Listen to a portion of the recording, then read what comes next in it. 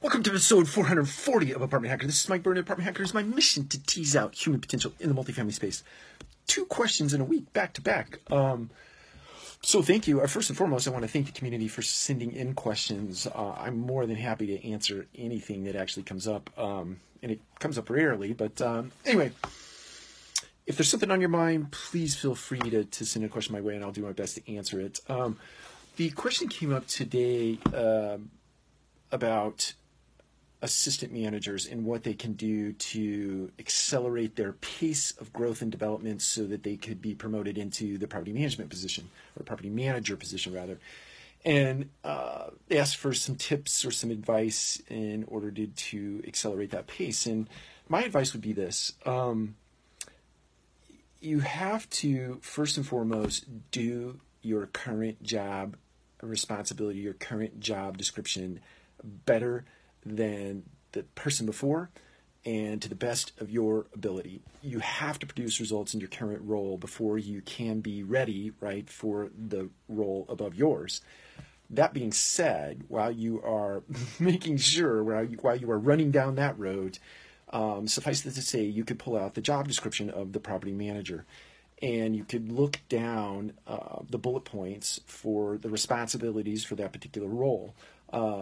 And you could ask your present-day property manager to help you, first and foremost, truly define what each one of those bullet points means as it relates to creating results for your business, or how those bullet points ladder up into the purpose of your organization, the mission of your organization, the values in your organization, and get absolute clarity. If for one instance, you don't have absolute clarity as it relates to those bullet points, go find the answer from someone else. Get super clear in your mind on the bullet points that make up the roles and responsibilities of the property manager position, right?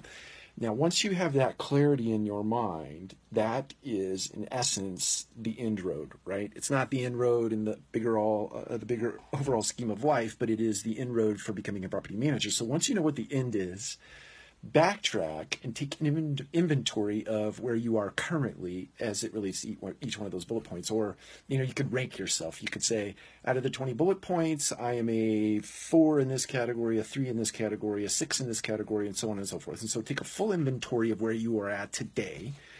And then what you've done is defined the gap between what it takes to be a property manager, where you are today. That gap is what you need to go to work on.